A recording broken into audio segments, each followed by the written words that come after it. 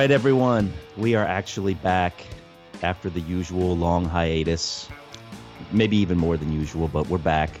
Episode 61, and we are finally ready to commence our next deep dive. We've only got really 2 more albums left, although we've kind of got 3 because we're going to go back and revisit The Crossing at some point. But it was between Peace in Our Time and Driving to Damascus. You guys told us you wanted us to do Peace in Our Time, and my co-host Svein is ecstatic about that choice, aren't you, Svein? Hello, friends. How are we? Yes, we are going to do probably the album that's the most. Well, I don't know if divisive is the right word, but it could be the right word. But I think most big country fans probably look at this album in a light like this is when everything changed. This is when the band took a left turn, a wrong turn. Even the band says that. But there's still a lot of people who like this album, too. Some who love this album. And I have kind of differing feelings about it that run the gamut from both of those emotions. So both of those kings of emotion. So it should be an interesting discussion. A lot going on in this year and a lot happening with the band. And as usual, Svein has done a great bit of research and will help us navigate our way through big country in 1988. So anyway, how are you doing, Svein? I'm fine, and it's good to be back. Like you said, sometimes we have a break that lasts longer than we planned to, but we've known for a while we were going to do this album. So while we have sort of waited for the stars to align, there has been research happening, and we've sort of gotten into the mindset. And that, for me, was necessary, because I think Peace in Our Time, it's no secret, it's my least favorite big country album. One has got to be least favorite, and so for me it's this one. This is the album I never reach for. This is the album since we started doing this podcast, really, and getting back into the band after the long break, with Stuart leaving us and all of that, I think this was the album I didn't reach for out of all the albums during all this time. The first time I listened to this since the 90s was when I bought the remaster, the 2 CD set some years ago. And I listened to it to compare and check out really did it do a good job. And they did do a good job on that one. And then I kind of put it away again. So the preparation time now has been pull it out, listen to it. And I kind of know the album well. I really played it quite a lot back in the day. And that's an interesting difference we discovered between you and me, where you said you got more into the album over the years, whereas my sort of the best year for this album with me was probably the first year it was out, and since then it's just deteriorated. It's gotten worse. But I don't feel dislike to the album. I feel more indifference. Yes, interesting. And you made that point clear to me too, and I understand that completely. For me, it's definitely not my least favorite big country album. I think I'd put it probably around 5, just behind. There's always that trilogy for me and for many fans out there. And I think Buffalo Skinners comes next, and then Peace in Our Time for me. That's a very high placement. I know, it is. And it's weird because I recognize all the issues with the album that we will talk about. And there are all kinds of things about it that I do not like and wish had been different. But for some reason, I listen to this album a lot. I can't quite put my finger on it. I really like certain aspects of the production. Some people out there are ready to reach through the speakers and retroactively strangle me now. But and it's not the things that you think. I mean, I'm not a fan of the keyboard sound. I'm not a fan of the poppy Jefferson Starship approach that Peter Wolf took. But there are certain elements of it from an airy feel of the album. It's got a lot of space to it. It's got the drums, I think, do sound great. And Mark has been on record saying that this is his favorite drum sound that's ever been recorded of his. And there's some weird things about it that I kind of like. But yeah, I have a lot of issues as well with some of the songs, some of the production decisions, and just the whole approach to that whole period, as far as clearly them trying to make big country break in America. And as an American, it's kind of interesting, but I've heard this from a lot of American fans. It's like we didn't want them to be American. We didn't want them to be Americanized. What we loved about them was the fact that they were so different and they had such a unique feel about them. And maybe that wasn't meant for massive mainstream appeal. In fact, I don't think it was really. No, and it's very interesting. Those exact words you said there, Jen told me 2 days ago. That she said their appeal is they sound Scottish, they sound different, they sound like they sound where they come from, you know. So that was their appeal. And if you look at the first couple of hits, they did have hits from the first album in the States. They didn't need to sound American to have those hits. And Yes. they didn't need to sound American for those albums to do well. So who knows? You know, you can go back and forth on that. And I think as we'll get into it, and I sense we probably need to get into it soon, the people who made these decisions were kind of, that's what worked for a lot of bands. But big country is not like other bands. So that approach didn't do them any favors at the end of the day. No, it really didn't. It didn't. In fact, it had exactly the opposite effect as intended. It really drove people away. The people that they wanted to pull in were not interested, and the people that they would have wanted to keep in the fold were not interested anymore. Many.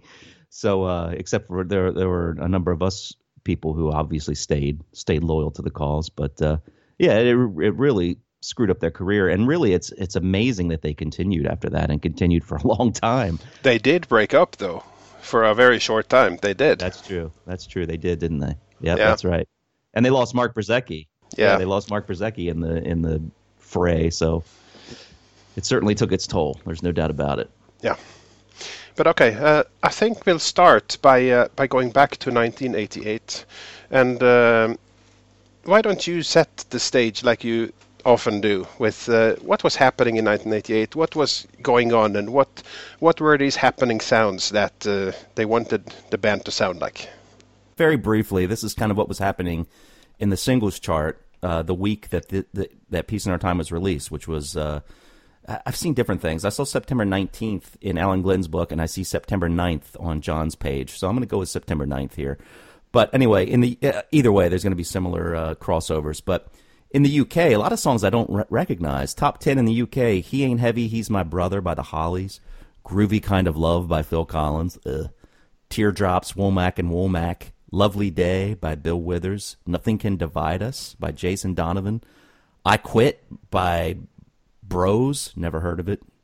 The Race by Yellow. Big Fun by Inner City. Domino Dancing by the Pet Shop Boys. And The Only Way Is Up by Yaz and the Plastic Population. That was number 10. I've never heard of half of those songs, more than half. In the U.S., a lot more obvious songs for me anyway, obviously. But number 1 was Sweet Child of Mine by Guns N' Roses. I forgot that they've been around for that long when I saw this. Yeah. Simply Irresistible by Robert Palmer, number 2. Perfect World by Huey Lewis and the News. Monkey by George Michael was number 4. When It's Love by Van Halen is 5. Interesting. Fast Car by Tracy Chapman is number 6. I didn't remember that getting so high. I love that song, actually. I'll Always Love You by Taylor Dane. If It Isn't Love by New Edition. Everybody's favorite, Don't Worry, Be Happy by Bobby McFerrin is number 9. Now that's going to be in everyone's head all day long. And thank you for the finger snaps there. And number 10, a song I probably thankfully have no memory of whatsoever, Nobody's Fool by Kenny Loggins. So, yeah, and there's kind of an interesting gamut there of hard rock stuff, at least on the U.S. charts. Hard rock stuff with Guns N' Roses, which was number 1, and then the more keyboard-heavy stuff that might fit like the Peace in Our Time sound. For example, when I see When It's Love by Van Halen, that's kind of an interesting comparison to what Big Country was doing, because here you have a guitar-based band in Van Halen, and they really had a lot of keyboard-heavy 80s synthy sounds on that album when it came out. Yeah. For sure they did. Yeah, so, I mean, who knows how that all factored into the decisions to go the way they went. But anyway, so they're your charts. Those are the charts. And the keyboards was really the latter 80s sound. It was sort of prevalent. And even bands like Judas Priest and Maiden, if you're going to continue with the metal theme, included keyboard sounds on their albums, like Turbo Lover with Priest. Everybody knows Oh, that. yeah, There of has that course. thing. Yeah. And if you know Maiden, Wasted Years, and that album, it was more guitar synth sounds that was integrated. So even on those hardened metal bands of the time, you sort of got that. And it was so established. And I guess that's where we're coming from. And we need to put ourselves a little bit in the 1988 frame of mind when we talk about this album, because pissing on it from 2016 is like shooting fish in a barrel. Right. That's too easy. But if you need to look back at what was going on and keep that a little bit in mind. Otherwise, you're kind of doing the album perhaps too strong a disservice. But even so, we know how we felt when that came out back then, and we should not forget that either. Greetings, Tom and Svein from Long Beach, California. This is Steve Coulter. Thank you for the opportunity to submit my opinion of Peace in Our Time for your deep dive. This album is obviously a very divisive one in the big country pantheon, obviously mostly due to the production of Peter Wolf and his keyboards and singing ladies and all of the things that really put the 1988 timestamp on this record. At the time, I remember being I guess I was only 20 years old at the time, maybe not even 20 when this album came out. I was super into the sound. I loved that clear, clean sound that CDs offered, and although it wasn't the big country that I remembered most recently before this record, I was kind of into it at the time. I remember I worked in a compact disc store, and I just used to blast it in the store, and we loved the sound of it, and it was super clean. And Broken Heart, I remember, was probably my favorite at that time, but boy, did that not age well. It aged about as well as how the band looks in the middle of this booklet as I look at it. Well, that's some sweet hair, Bruce. Love that. Anyway, great songs on here. It would have been amazing to hear this album recorded in a completely different way. I mean, can you imagine what Steve Lillywhite would have done with this? Well, anyway, I'm sure you guys will dive in very deep on your feelings on the production and keyboards of Peter Wolf. But if I had to look back and pick a favorite song today versus back in 1988, I think I Could Be Happy Here would probably be my favorite. I think it's the one that seems to me the most big country sounding song in retrospect, but who knows? It's something we'll never know, right? But looking forward to hearing the deep dive and looking forward to a new podcast. So cheers from the west coast of the United States, and hope to talk to you guys again soon. Take care. Bye. Just to add to your 1988 time capsule, I have a timeline for the band of 1988, and we're not going to spend tons of time on it, but I'm going to run quickly through it because it was an interesting year for the band. They did a lot of weird stuff, you could say, a lot of unique stuff that they probably didn't do again. And the tour really for Peace in Our Time didn't start until 89 fully. So 88 was more the setup and preparing a lot of stuff and doing interesting promotional activities. Of course, the year starts in January 23rd. The band travels to Los Angeles to record the Peace in Our Time album. And at this time, they have already met Peter Wolf, or at least Stuart met him in advance. They had selected songs. They knew what they were going to do more or less. And they spent February and March in LA recording this album. And these are happy days for the band. We should remember what Bruce said when we talked about each album in turn. And he said those were fun days in Los Angeles. They decided to be good boys. They recorded during the week and had the weekends off. And they had a blast. It was happy days.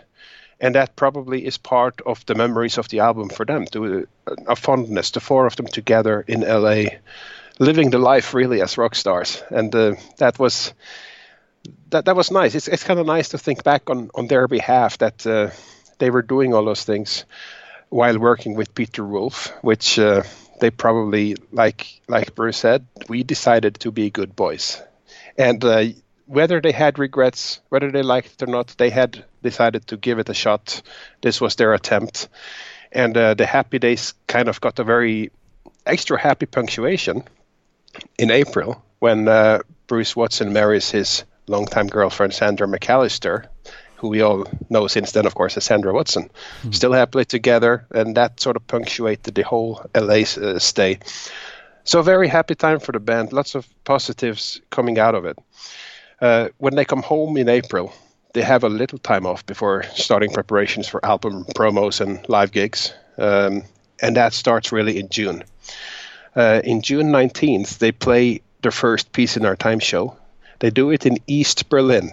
So they're already sort of behind the Iron Curtain there, supporting Bryan Adams. So I guess with him there too, it can't have been a big sort of dangerous trip behind the Iron Curtain. But I'm sure with Bryan Adams, I'm sure everything was set up quite smoothly. And they had a festival in Finland as well in July, before they flew to Australia on July 16th. And this is a very interesting trip. We talked about it on the Australian episode recently. They flew over Andy Inkster's house, not to play for him, but to record music videos in his backyard. And they stayed there for quite some time. They stayed there. They touched down on July 16th and they stayed until the 26th. So 10 days to shoot videos for King of Emotion and 13 Valleys, filming in with the Noom, with Richard Lowenstein directing, staying for quite a while and not fitting in a single live performance. It's really weird. Yeah, and even Bruce remarked about that on the stage, as we heard in the Australian episode podcast that we did. He's just like, why did we do that? Why did we not play here? And why fly all the way to Australia? It's literally halfway around the world from our location here. So that's you couldn't pick a more awkward sort of trip from a time zone, and I'm sure they could have found a lot of locations. Why not film in the Scottish Highlands? And apart from logistics issues, especially everybody who's seen the documentary on the making of Monty Python and the Holy Grail know that it was a nightmare for them to film in the Scottish Highlands. But I'm sure they could have found some locations that would have worked. But they got those videos in the can. They stayed there 10 days. They flew back. And July 29th, they went back to Finland to play another festival. Interestingly, that's 2 Finland shows in July of that year. In August, 3rd, 4th, 5th, Stuart is on promotional visit in Germany. And that promotional visit is interesting because he plays acoustic versions of some of the songs on Radio Show, which later showed up on B-sides and on remasters of the album. So we got good acoustic Stuart solo live versions of those from German radio shows. So that's nice. Yeah, that's great. August 8th, just a couple of days later, that's when we get the first taste of the coming album. King of Emotion is released on single, 7-inch, 12-inch, CD single, CD video single, and even a cassette single. So that was all formats out there. And after that, the live appearances start picking up, where you get the Hultsfred Festival in Sweden, the Terry Wogan show on TV, Wired TV show, Top of the Pops, Music Box, all of this in August. And it ends in Estonia with the Estonia Rock Summer Festival in Tallinn. So that's kind of like just a flurry of summer dates that they got on the festival as they did the summit. It's kind of good to be keyed into all those. It's good money and it's very visible, good shows to be part of. September 9th, I'm going with that date too, and I actually have this date from Wikipedia, so that supports John. Whether John uses Wikipedia or Wikipedia uses John, they agree. The Peace in Our Time album is released on an unsuspecting world. And that leads to a couple more live appearances. The Sheffield Sport 8 Festival on September 11th, which was partially televised. So that's interesting. That footage exists out there. And the Phonogram Conference in Eastbourne on September 16th. And then we get into really the big hoopla, the PR angle of the album. With September 22nd, they have their performance at the Soviet Embassy in London. And this was many things. This was album launch. It was promotional event, and it was also really officially getting their visas for the Russian trip that was coming up. That's right. So I think that was the key thing, and then they played something. And it was our first look at the singing ladies, too. Or were they there in some of the other shows? I can't remember. They were there. Okay. And they were very muted in the embassy shows. They were actually just standing there. They didn't move their arms and legs. They were at the side, but they were there, looming with their presence. And I didn't actually see that footage until years later. Yeah, years and years later. It's interesting footage. It's a very interesting situation, because they're clearly not playing to their fans. They're playing to people who are clearly interested in checking it out, but they don't know the music. Exactly. Yeah, there's a very timid feeling about the whole thing. It's like everyone's kind of trying to feel each other out and see what the overriding emotion is there. But yeah, it's pretty cool. I like the idea that they did that. But yeah, it's an odd performance. It's a very odd performance, but it's certainly something different, and perhaps it came a little too soon, because things were about to happen with perestroika and the fall of the wall and the crumbling of the Soviet and the emergence of Russia as a more semblance of a normal nation. So things were happening, but that was more 1890 that it was all cemented. So they kind of, I think they were lumped in, and I think especially in America, but this is interesting. If you're going to break America and you choose almost an angle that most people will associate with communism. And I know that word is very loaded in America, but it's not a positive word. And that's kind of what they lumped themselves into, the Soviet embassy playing in Russia. Yeah, hi America, we made this album for you. Right.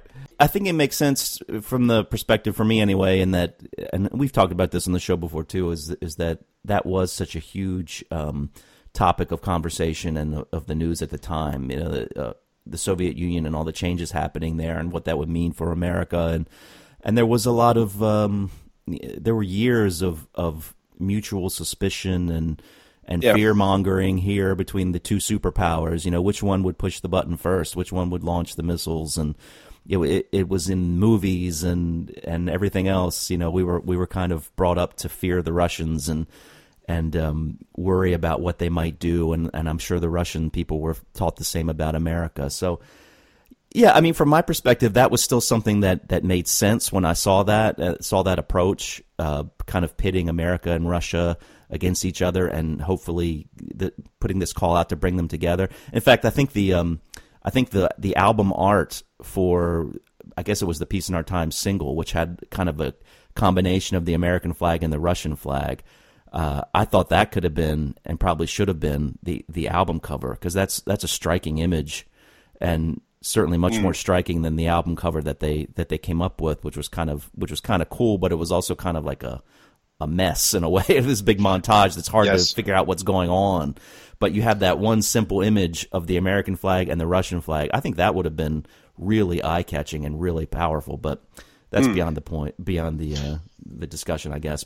No, but it makes total sense, because that single cover does much better what the album cover tries to do, which is to mix elements from Russia and America together in one big happy utopia. But you have to really study it to see it, and it's well hidden amongst the flurry of detail. Right. And what would have been perfect, though, and as you allude to, is if they would have followed that Russian performance or Russian mini tour and then come to America, you know, and play there, and somehow connected the two with the press as well. Yes. Yeah. You know, that would have made some sense. That would have made sense, and that's a good point. And maybe that's what's missing for me. That it seemed for an album that catered to America, the promo activities seemed to cater more towards East Bloc. Yeah. But they tried to build bridge, and that's what they wanted to do. They wanted to be ambassadors for culture. I think that was Ian Grant's master plan.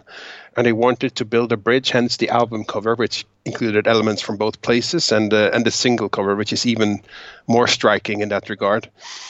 But be that as it may, what we have today is a very interesting time in the band's career, where they played the embassy, and a week later they traveled to Russia.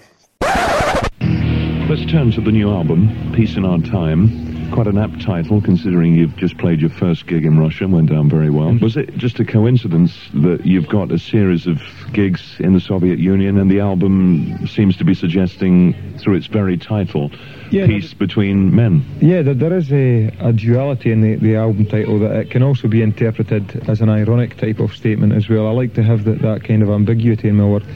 And yeah, really, it is a coincidence. We've been trying to come in and play in the East since we were basically not long after we started gigging, you know. And so for some reason, I think probably because of the perestroika and the glasnost, that Russia is, or the Soviet Union is, opening itself up a little bit more to Westerners, and we are losing a little bit of our suspicions, as are they. And so I think it's not been until this year that we've actually been able to get any concrete replies from people on coming here to play. So just briefly to end the timeline, we spent longer on it than I planned to, as usual. But October 1st, 2nd, 3rd, 4th is where they played at the Moscow Palace of Sports. For a while, it actually looked like these shows had to be cancelled because of issues with the authorities, and they came really close to it not happening because the band had opted to use the private event organizer Stas Namin to deal with the setup and practical stuff instead of using the state-appointed organization Goskoncert. And this was not a popular decision, which means that some extra challenges were added and things suddenly took a bit more time. But in the end, they did smooth over it. It did work out, and they played for 4 nights in that arena. And even the shows in that arena too almost ended because if you recall, there were all kinds of sound problems on the very first show. They had to start, they had to stop, and they kept restarting the show, and finally they got their sound gear working. I guess there were some issues with the Russian electrical grid and how that was. I don't think it was powerful enough to handle their equipment or something like that. But yeah, they had all kinds of issues with that. Even the actual performing. Yeah, and that's a shame because especially for the first show, a lot of press came with the band. And if you look at the one of the releases, I think it's actually on the release of the show in Russia, there's a CD DVD double set. And that includes a lot of multimedia stuff, which has all the documents and the travel plans and a lot of stuff. I was looking through it earlier. And that also includes a whole setup for all the journalists who were to come with the band. They all had to be pre-approved by the Russian government. Oh, wow. I don't think I've ever seen any of that stuff. That's news to me. Wow. It's on. Okay, so if you guys, if anyone out there has that set, I'm sure you know what it is. It's the show in Russia, which was released in a CD case, which contains a CD and a DVD. Mm-hmm. Look at that. Put that disc in your computer because it has a multimedia section. You can look at all kinds of documents, PDFs from that time. It's very interesting. Oh, that's really cool. See, I never bought that because I had that stuff already on video and DVD or whatever. the bootleg version. Yeah, that's cool. I'd love to see that. It is very cool. Now, maybe I can.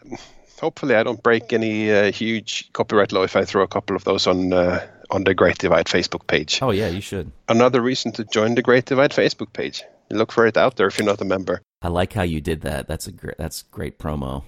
Years of doing this with you, it starts to seep in. For someone who says he hates to do promos, you do have a knack for it. much more than me, anyway. I don't know about that. After they came back from Moscow, they released the second single, which was Broken Heart, 13 Valleys, came out in October. And they started doing more promotional tours in October, November, December. And the only thing worth mentioning there is they came to Norway for the promo tour in December. They played or sort of lip-synced to Peace in Our Time on Norwegian TV without Bruce. But we talked about that in the past, and Bruce said, right. Yeah, that was the only time I didn't make it. So yeah, thanks for bringing up the only time I didn't make it. And that takes us into 1989 with the full Peace in Our Time tour, lots of shows the first half of that year in particular. So if we look back at the year, the recording of the album in LA, coming back, starting to do promos, festivals, going to Australia for the videos, the whole Russian thing. And it really was just a lot of setting things up. And I think when I look at all the plans and everything they did the right things, and they put in a lot of time to do promo for this, yes. Which if you look back at, in particular, Steel Town, they didn't do it. They toured for 2 months. It's the shortest tour for any album, and it was halted prematurely for whatever reason, and it didn't do anywhere near as much as they did for Peace in Our Time. But that brings us back to the album. That was the product. So despite all these preparations and all these plans, you stand or you fall by the product that you're promoting. That's right. And let's remember too, I mean, that was a great timeline, by the way. But there's one piece of that I think is important that we didn't talk about, and that's something that happened in 1987, and that was called the Under Wraps tour, where they sort of came out and did a tour of, I believe it was more like universities in the UK and that kind of thing, and it wasn't very heavily promoted. But the important thing about that, as it relates to our discussions, is that they performed quite a bit of the songs that would be on Peace in Our Time in what was, at the time, a much rougher demo form. It's almost as if they performed them very shortly after writing them and rehearsing them with the band. Because we were developing into a state where we knew that we were beginning to really get hold of our confidence as a band and understand that we don't have to play 100% all the time for it to be powerful and for it to be emotive, you know. So we wanted to go out and also just to warm the band up for recording and try out the arrangements and see what worked and what wouldn't work, and what worked, not so much what worked as a sort of a for people there, but what would work for us as a band, what we felt comfortable playing, you know. And it worked bloody great. It was a really, the tour was very special, I have to say, the tour that we did in clubs, because it was so intimate and really, and people who had over the past few years had only seen us in big halls and stuff were able to come and see us in a very close environment, and smell the sweat of our armpits, as it were. And it was really great. The gigs that we did were brilliant. If anyone out there has some of those shows, because a number of them do exist on bootleg, I've got a bunch of them myself, but it's really interesting to hear them come out and play the early versions of the song Peace in Our Time, or 1,000 Yard Stare. I think they played Starting Crossed. I know they played that. Time for Leaving.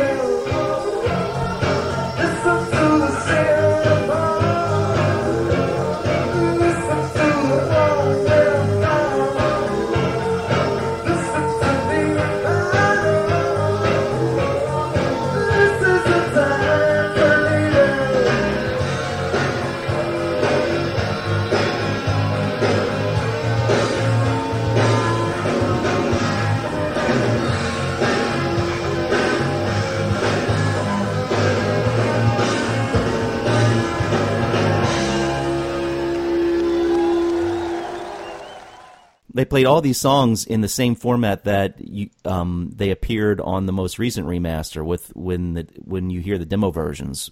Very different arrangements in many cases, and it's interesting because I don't think they did that really any time before or since, where they actually performed songs from an upcoming album. They did it for Driving to Damascus. Yeah, they did do it there. That's true. And I should know that because I saw them do it in Nashville. In fact, right. Lee Waterton has a quote about this on our Facebook page. Some of you guys, as we started recording this morning, have been writing some comments, and we may read a couple of them. But he says, I saw them on the Under Wraps tour previewing some of the Peace in Our Time stuff. I clearly remember being really excited after hearing the material they'd come up with, particularly at 1,000-Yard Stare and Time for Leaving, and couldn't wait for the album to be unleashed. After hearing King of Emotion sometime later, I was shocked. This wasn't the BC I knew and loved. He says a lot more going on in that post that would be more pertinent to some of the things we'll talk about later. But I think that was a comment that a lot of people had who saw that tour. And in a way, I kind of felt that way, too, when I saw this stuff on Driving to Damascus being performed in Nashville. I was so excited for it, and I was a little less excited by the production of that album, but that's for another discussion. But I guess people felt that probably in a much more strong note for the Peace in Our Time stuff, because I can't imagine hearing some of that stuff live in that format and then hearing what it actually became on Peace in Our Time. That must have been a big disappointment, even more so than for those of us who just hadn't heard anything but were just disappointed by the sound of Peace in Our Time. But if you actually had your hopes up based on stuff that you had heard, that must have been even more disappointing. It wasn't the same, that's for sure. Yeah. Especially if you saw them next time around they came on tour, then it had drastically changed even then. So yeah, seriously. We never got those songs again. Those versions of the song were lost in the mists of time. But there we go. I think when we look at we talk about 1987, obviously a lot of the setup for going to LA and recording the album, the way it was recorded, happened then. And if we're going to blame someone for this, we should not blame Ian Grant. We should not really blame the band. We should perhaps not even blame Peter Wolf. We should blame, once again, drum roll, Dave Bates. Dave Bates. And I know we both found some from Alan Glenn's book, Stuart Adamson in a Big Country. There's a couple of quotes from Commodore Bates in that book. And Dave Bates says, despite the success of the Seer in Europe and elsewhere, we still couldn't get America on board. And the signings Bates had made for Phonogram afforded him the security to do exactly as he pleased. When they were going to do the follow-up to the Seer, he was the one who came up with an idea that he believed would help reposition them in the U.S. market. So by the beginning of '88, they went to L.A. working with a producer whose previous credits included Starship and the Commodores. And Bates commented on this. The hope was that by recording the next big country album in America and being in America, it would have a certain ambience, a certain atmosphere that the band could work within, and a certain influence. You know, the guys being out there, living out there. I thought by bringing Peter Wolf in, we would end up with something more American-friendly. That was the plan anyway. So there you have it. Those were the thoughts that led to the hiring of Peter Wolf, which I also assume was suggested by him, by the company. Peter Wolf met with Stuart, and they just decided, okay, let's go for it, because actually the record company is putting some money into flying us out there, getting this Peter Wolf dude, and making an album to make a really crack at it. And no matter what reservation you might have about the sound or the process, it must feel good to have that backing. I can totally see that. So hence, being good boys and perhaps giving it a shot. You might see it as almost believing in you in some regards, even though the change of sound probably indicates the opposite. King of Emotion, which is the current hit in England, the first single you've had in the charts for nearly 2 years, I think. What on earth have you been doing in 2 years? Quite a lot actually. What actually happened was our contract was up in the United States at the beginning of last year, and so because of the nature of the band that we are, it's important for us to get to know the people that we're actually going to be worked with. So it took until September of last year for us to finally decide that we were going to sign with Warner Brothers in America. And by that time, Peter Wolf, who had wanted to produce us, had actually started working on a different project. So we had to wait until December until Peter was free. And then we started recording in February of this year, and here we are now. I love Peter Wolf. He's a great, great guy, and he's a great producer.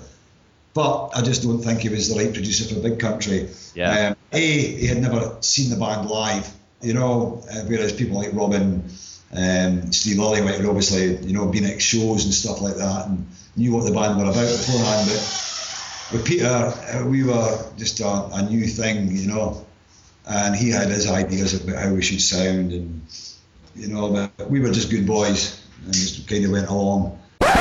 Stuart Adamson had a comment in Melody Maker in 1990. So this is, of course, a bit after the fact, but it's very interesting and it pertains to all of this. When the article says, Stuart revealed what went wrong with Peace in Our Time and the departure of Mark. Quote, I think it is very much the end of an era, and the last album was a turning point for us. The band's changed a great deal as well, especially my attitude towards it. For the first time in a couple of years, I've got a clear idea of what I want to do. With the Peace in Our Time album, I think we tried things that didn't work for us. And in retrospect, working with Peter Wolf, a big American producer, was a tangent to the plot. Unquote. So this is after the fact. They were quick to see that it hadn't worked. They were quick to distance themselves from it after the fact. But when you read interviews when the album had just come out, there's more complimentary things being said, and I'll get to those as they pertain to the songs we'll get into. But a lot of the discussion that we both will get into about this album, that's going to center on the producer, and the producer was Peter Wolf. Yes. There's been a lot of confusion over the years, as there are two Peter Wolfs in the music industry. So let's just clarify that right away. We have Peter Wolf 1. This is the wrong Peter Wolf. He is the American musician, best known as the lead vocalist for the R.E.L band from 1967 to 83, and a successful solo career after that. So this is the wrong guy. A lot of references exist on the net to this guy being the producer. That is wrong. Yeah, and some people still think that, I've noticed, I've still thought that on our page. Some people still have gotten him confused with the J. Giles band, Peter Wolf. So yeah, I think it's always going to be there because well, it's funny. I was watching a video of Jefferson Starship, doing some research. They were talking about Peter Wolf when We Built This City came out, and that whole album, which came out in '85, and they were very quick to say the same thing. They said, "Let's just be clear immediately. This is not the Peter Wolf who most people would know. Yeah. This is not the American." And it's funny that some of the comments you read. The Peter Wolf who produced Peace in Our Time was referred to as a big American producer. He's actually Austrian, and he's born in Austria, and I guess they call him a big American producer because he had a lot of hits here in America with more American bands. But that's the sound he was going for. It's a big American producer. He wanted a big American sound, so that's probably more like it. But just to finish, the first Peter Wolf, the wrong one, he actually turns 70 years old this year, and he's still an active musician. So the fact that he has been active for all this year and putting himself out there can't have helped. He's the most visible of these two Peter Wolves. But the second Peter Wolf is the right one. Peter F. Wolf, if you will. We're going to call him Peter Wolf. Whenever we say Peter Wolf after this point, this is the one we're talking about. And like you said, he's Austrian. He studied classical piano and jazz in his younger years before moving to America in his early 20s, which means the first half of the 1970s. Where he played keyboards with Frank Zappa, after which he formed a band called Group 87, which everybody's heard of Group 87, right? He became known as a funky keyboardist there, but he took on a lot of production work and quickly started having that as his main income. And when you look at all the people he worked with, pretty big names. So you said Starship, we mentioned the Commodores, you have Wang Chung, R.E.L, The Barge, Patti LaBelle, Kenny Loggins, Hart, Nick Kershaw, Go West, and of course Big Country. Oh my God! It's not a bad list in terms of having some success and delivering for a lot of bands. So Success, I can see. No, yes, but taste, Yeah. I would, yeah. Yeah, I guess it depends what you went for. I think Dave Bates wanted success. But yeah, if you remember, Robin Miller had produced Sade, so that's certainly not something that you would have thought would go with Big Country. And I wonder if some of that played into the decision to get Peter Wolf, because the Seer worked out so well for them, and maybe they wanted to go even further that route. Well, this guy worked out, and he had done Sade, so let's get blah, blah, blah. But that was a strike against him. You know, he was they almost kept it against him that he had worked with these artists and he didn't want it.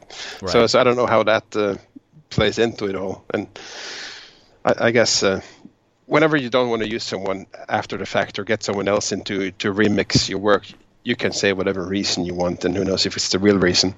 But in any case, now we have the band with Peter Wolf. And one album that he did prior to Big Country that we probably should give a little extra attention to is the Knee Deep in the Hoopla by Starship. Ugh. And why is this significant? Well, the sound of that album is exactly the kind of sound that Peter Wolf wanted to bring onto Peace in Our Time. Believe it or not, he entered the pre-production of that album with that direction in his head. Those sounds, those type of arrangements, that direction.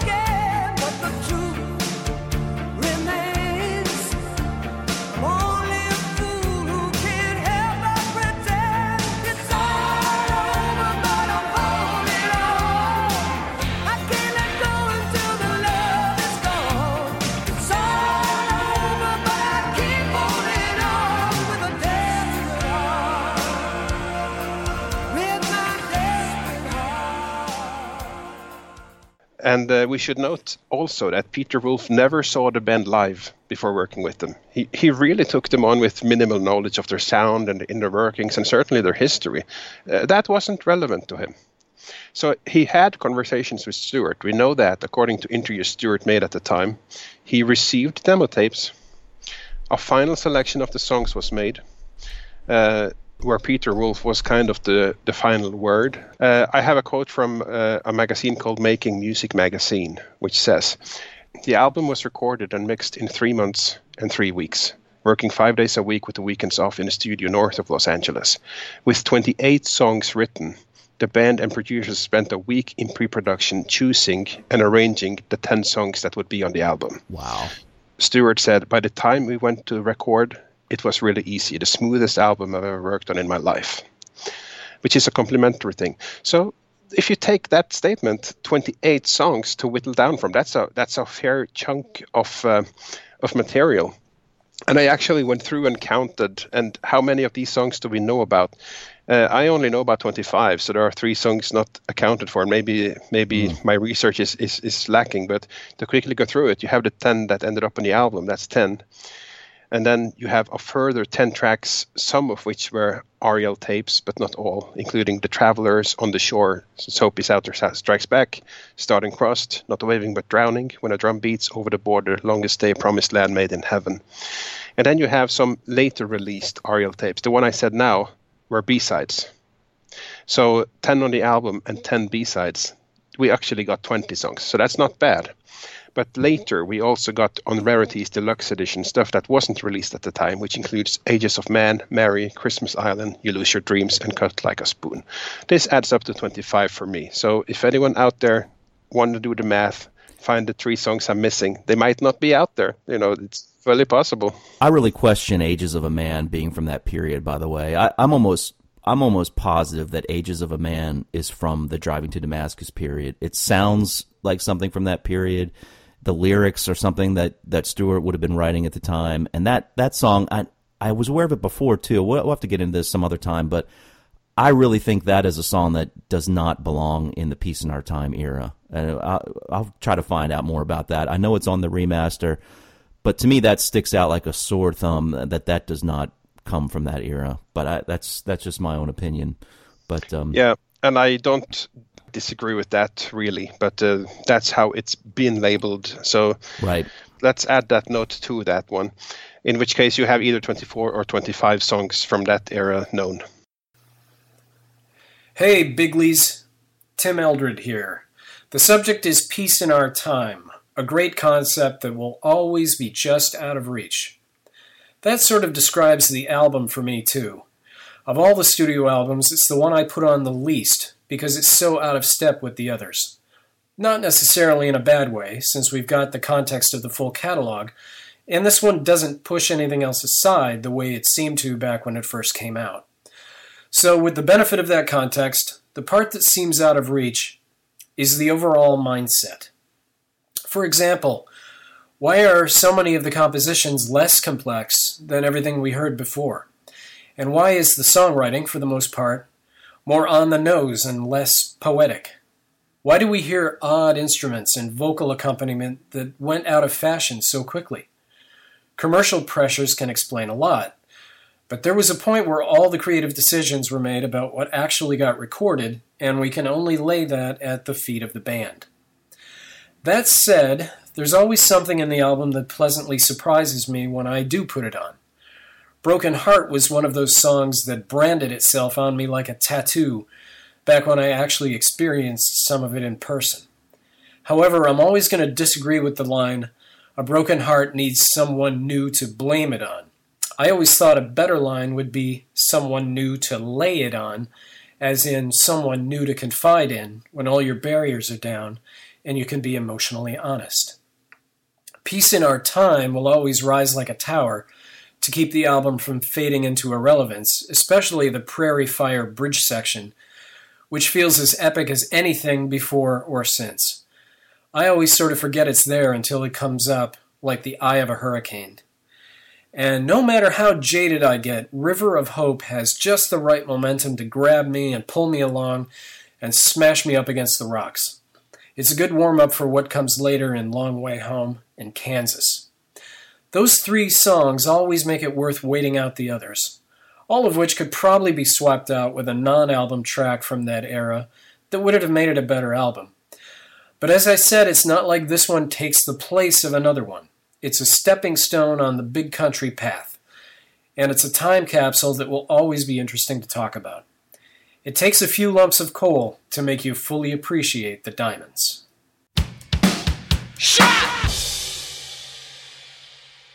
Well, let's talk about, just briefly, the R.E.L. sessions for a minute, because this is going to lead me into a mini rant of my own to Mr. Dave Bates, something that I read this morning that really bothers me, really angers me, to be honest. We've all heard the R.E.L. tapes, and if you haven't out there, if you haven't heard the R.E.L. songs, what we're talking about are a group of demos that was recorded in 1987 at R.E.L. Studios, and most fans think that the songs that appeared on these demos are among the best the band had done up to that point. In fact, many of us, myself included, think that if they would have worked on many of those songs and released them, in fact, we've all got our own, we did a thing on our page recently where we came up with an alternate track listing of what Peace in Our Time should have been, and the one that I came up with had, I think, 2 songs that actually made it to the Peace in Our Time album. The rest came from the R.E.L. sessions, and from my perspective, and I know from a lot of you out there, there are just some incredible,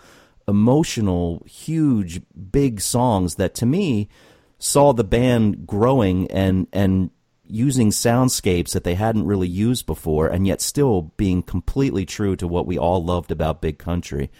And one thing that I discovered was a quote that Tony Butler had on the song "Over the Border," which might be my favorite song from the entire R.E.L. sessions.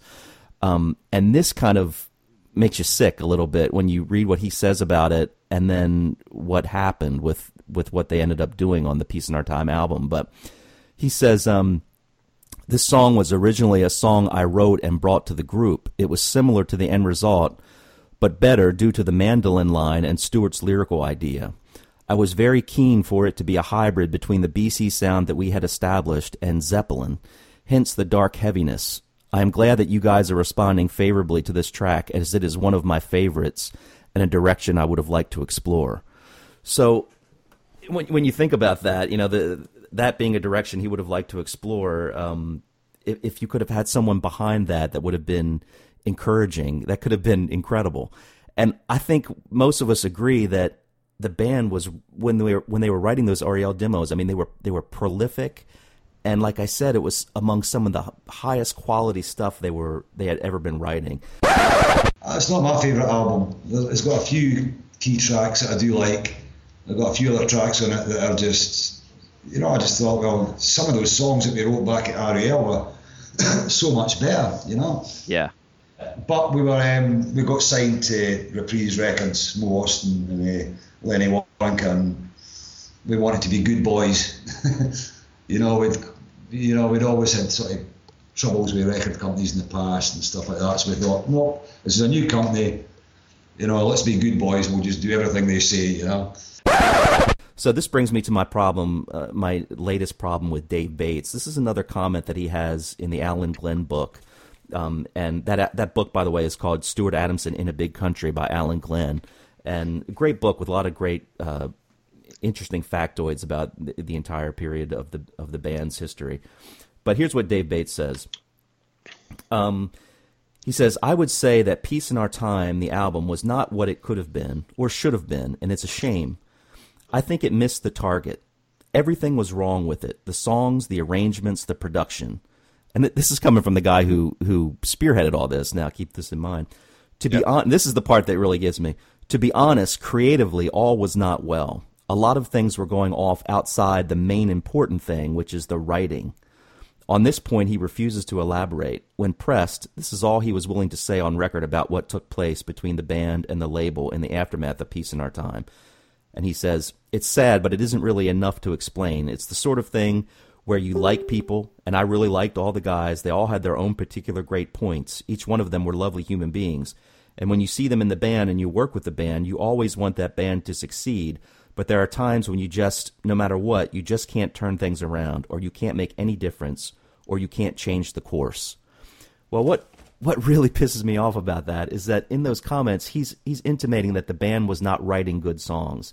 He's saying that the band was having problems creatively, that they were not putting the right songs together. What he's talking about is, in his mind, what is a good song, and that would have been a radio-friendly piece of pap that would have been a big hit. That's what he's thinking of. And to me, like I said earlier, this was a time when Big Country was at a creative zenith, in my opinion. I mean, these songs that they had recorded for the R.E.L. sessions, I think, stand among their best ever. And for him to come out and talk about how, none of those songs really made the cut. Hardly any of those songs made the cut. And for him to come out and look toward that period and the period that followed after and say that the writing was not good and the creativity was not good, it just angers me so much. But that is the perfect example of why this was doomed to fail. I mean, he's trying to fit them in a box that there's no way they could be fit into. He's looking at them from a completely distorted viewpoint of the way a band like Big Country should be looked at. And it's just never going to work. And you can see it. And even in the present day, which is when he gave those quotes, probably just a few years ago, he still obviously thinks that everything, was a failure because the band wasn't writing good songs. And I know from experience, on a much, much smaller scale, and I've mentioned this before, a band that I was in, we were working with a producer, and a guy who saw us and liked us and thought he could help us get a record deal or whatever. So he took us under his wing. He promised us all this stuff. He had his own home studio. At the time, it was a big studio that he was actually making a living recording stuff there. and he was going to quote unquote produce us.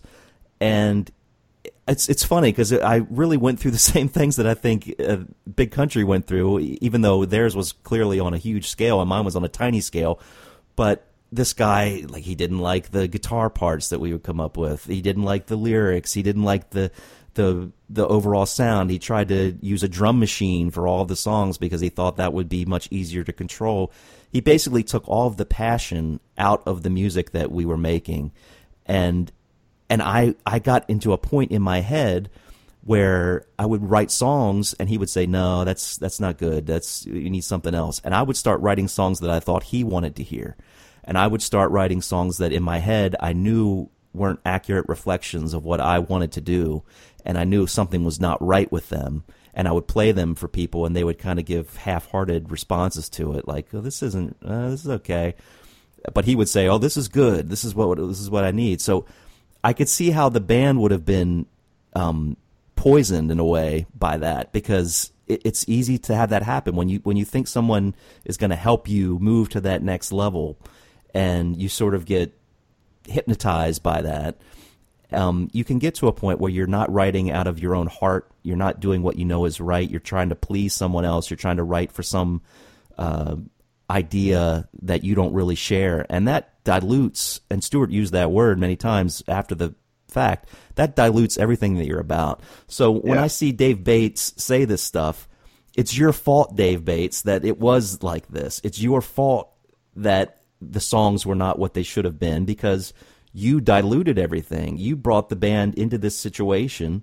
You took what was so beautiful and pure about them and tried to turn it into this commercial thing, which is understandable. You want to make money. You want to sell records. I know. I get that. But there's a limit to how much you want to, warp a band and what they actually are. And he took it to the point where he went way overboard.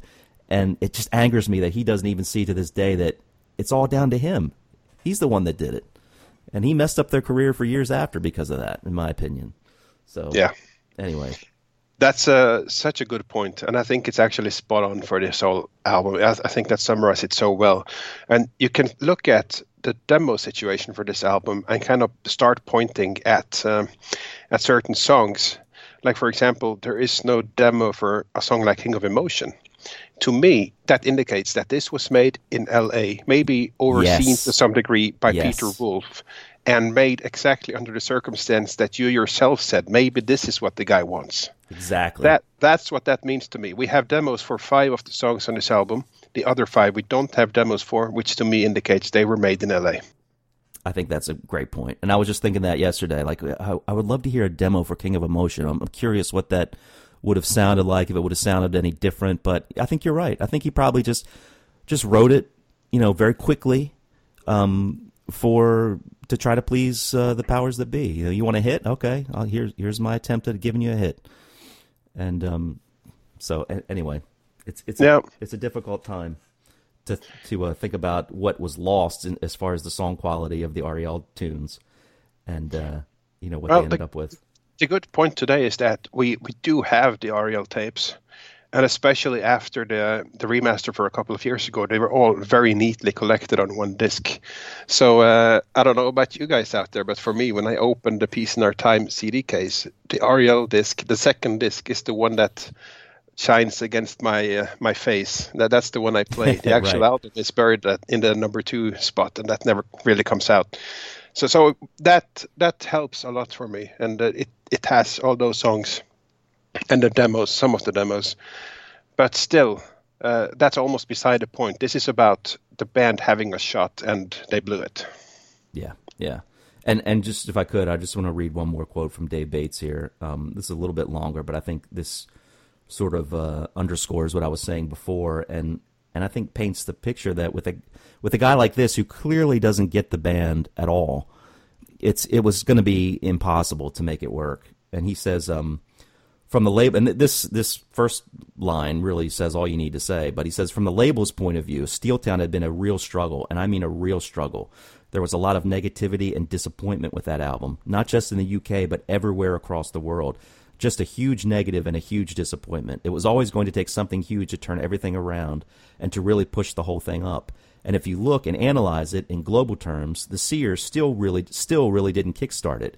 It was a good indicator. It just never followed through, and it never developed from that point. And it went back to sort of fighting and struggling again. There are things you can do to cause an awareness. You can spend money. You can throw manpower at it, and you can achieve so much. But I don't write the damn songs, and I don't play them, or I don't sing them. And that's the point where it's out of my control. So again, he's kind of throwing the songs back into the band's face, and not even understanding his relationship to diluting that. And I think people, even the casual music listener who would like something like Jefferson Starship, I think even they can understand to some degree when something just isn't quite right, or isn't quite honest. And yeah, I know there are people who don't care what band it is. If it's a catchy song that sticks in their head, they're going to like it, maybe make it a hit. But I think that brings us back to the fact that Big Country was never going to pull in those casual listeners in a great amount, and the fact that they did an album that was so different from what their core fans wanted, kind of lost them too. So Dave Bates is responsible for both of those, in my opinion. But anyway, enough talking about Dave Bates. Is it? At least for now. Yeah, for now. No, I think it's very interesting that some bands are made for the grand stage. Others can still keep growing. And I think Big Country could keep growing if they had been true to themselves, because people sense some realness in music. We must give people credit. And this is the first album that was lacking that for me, even though, I have my issues with parts of the Seer. I think overall it's a great album. But this is the album that fails on a wider level. And it's interesting that Dave Bates points to the songs and to the band, really. He does not seem to point to Peter Wolf. Mm-hmm. He gives Peter Wolf a clean bill of health. He doesn't even mention him. It's the band and the songs. So you got to wonder if something happened, if they sort of came off the wrong foot at some point and that was it, or if it was just a lack of success that grinded him into sort of eventually dropping the band. Yeah, I think it was the latter, because he says in that book too, he says that Big Country wasn't a band that he discovered. They were there on the label when he came on board. He was asked to kind of come in and try to help their career. And he basically gives the impression that even though he liked all the guys, he just wasn't really emotionally invested in them as a band to begin with. And, they kind of told him, hey, Steeltown didn't do well for us. We need some help. So we're going to bring in this guy who's had success on the charts, and maybe he can help turn Big Country around. He didn't help in that respect. Maybe he shouldn't have tried to help. I've seen so many stories of people being signed to bands. They have their champion. Then eventually that champion leaves, and the band is kind of in dead water immediately, because you need to have your champion on the label. Right. And if that champion is sort of a reluctant champion and someone who doesn't really want to help the band on their terms, it's like, sure, I can help you get a hit. Let's make you sound like any other hit out there. Maybe it would have been better if they had been dropped before then, to go somewhere else and do the right thing. And maybe it's a case of one step back, two steps forward. Mm-hmm. So this is getting into woulda, coulda, shoulda territory quickly. But the album is what it is, and we're here today to talk about the album. Hi, this is Warren Craghead calling from Charlottesville, Virginia. I'm about 2 hours south of Thomas here in the USA. And I was lucky enough to see Thomas open for Big Country a few years ago in Leesburg, Virginia, which was a great show. Thomas, you were fantastic. It was a great night. So I'm calling about Peace in Our Time, and I just wanted to give my opinion about it, which is that it is a terrible album from start to finish. I'd been a Big Country fan since The Crossing. When this album came out, I heard King of Emotion on the radio and thought this song is awful. But there were awful songs on the Seer, like Hold the Heart. So maybe there's good songs on this album, like Look Away. So I bought the album. I saw the graphic was different on the front. It was this collage. I opened it up. There's a gatefold image of all of them looking like doofuses. And then I put the album on, and I really tried. I tried to listen to it, but I tried to love it. I listened to it over and over, but it was terrible. And I think it's the reason why I hate this album so much is because it shows what they left behind. In the early recordings, they had a twin guitar, new wave, post-punk power that wasn't blues-based. It was Celtic-based. It was innovative. It was great music. They left that behind for this pop production of this stuff. The lyrics, too, in the early songs are both universal and epic, but also personal and individual.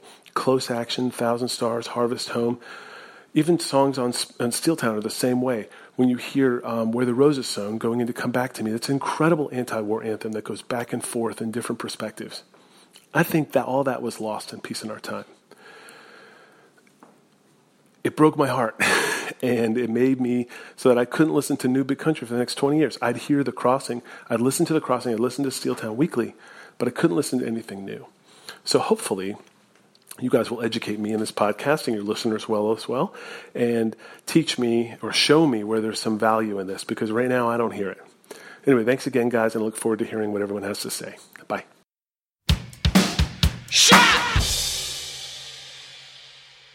So are we getting ready to perhaps move towards the actual contents? I think we can do it, yes.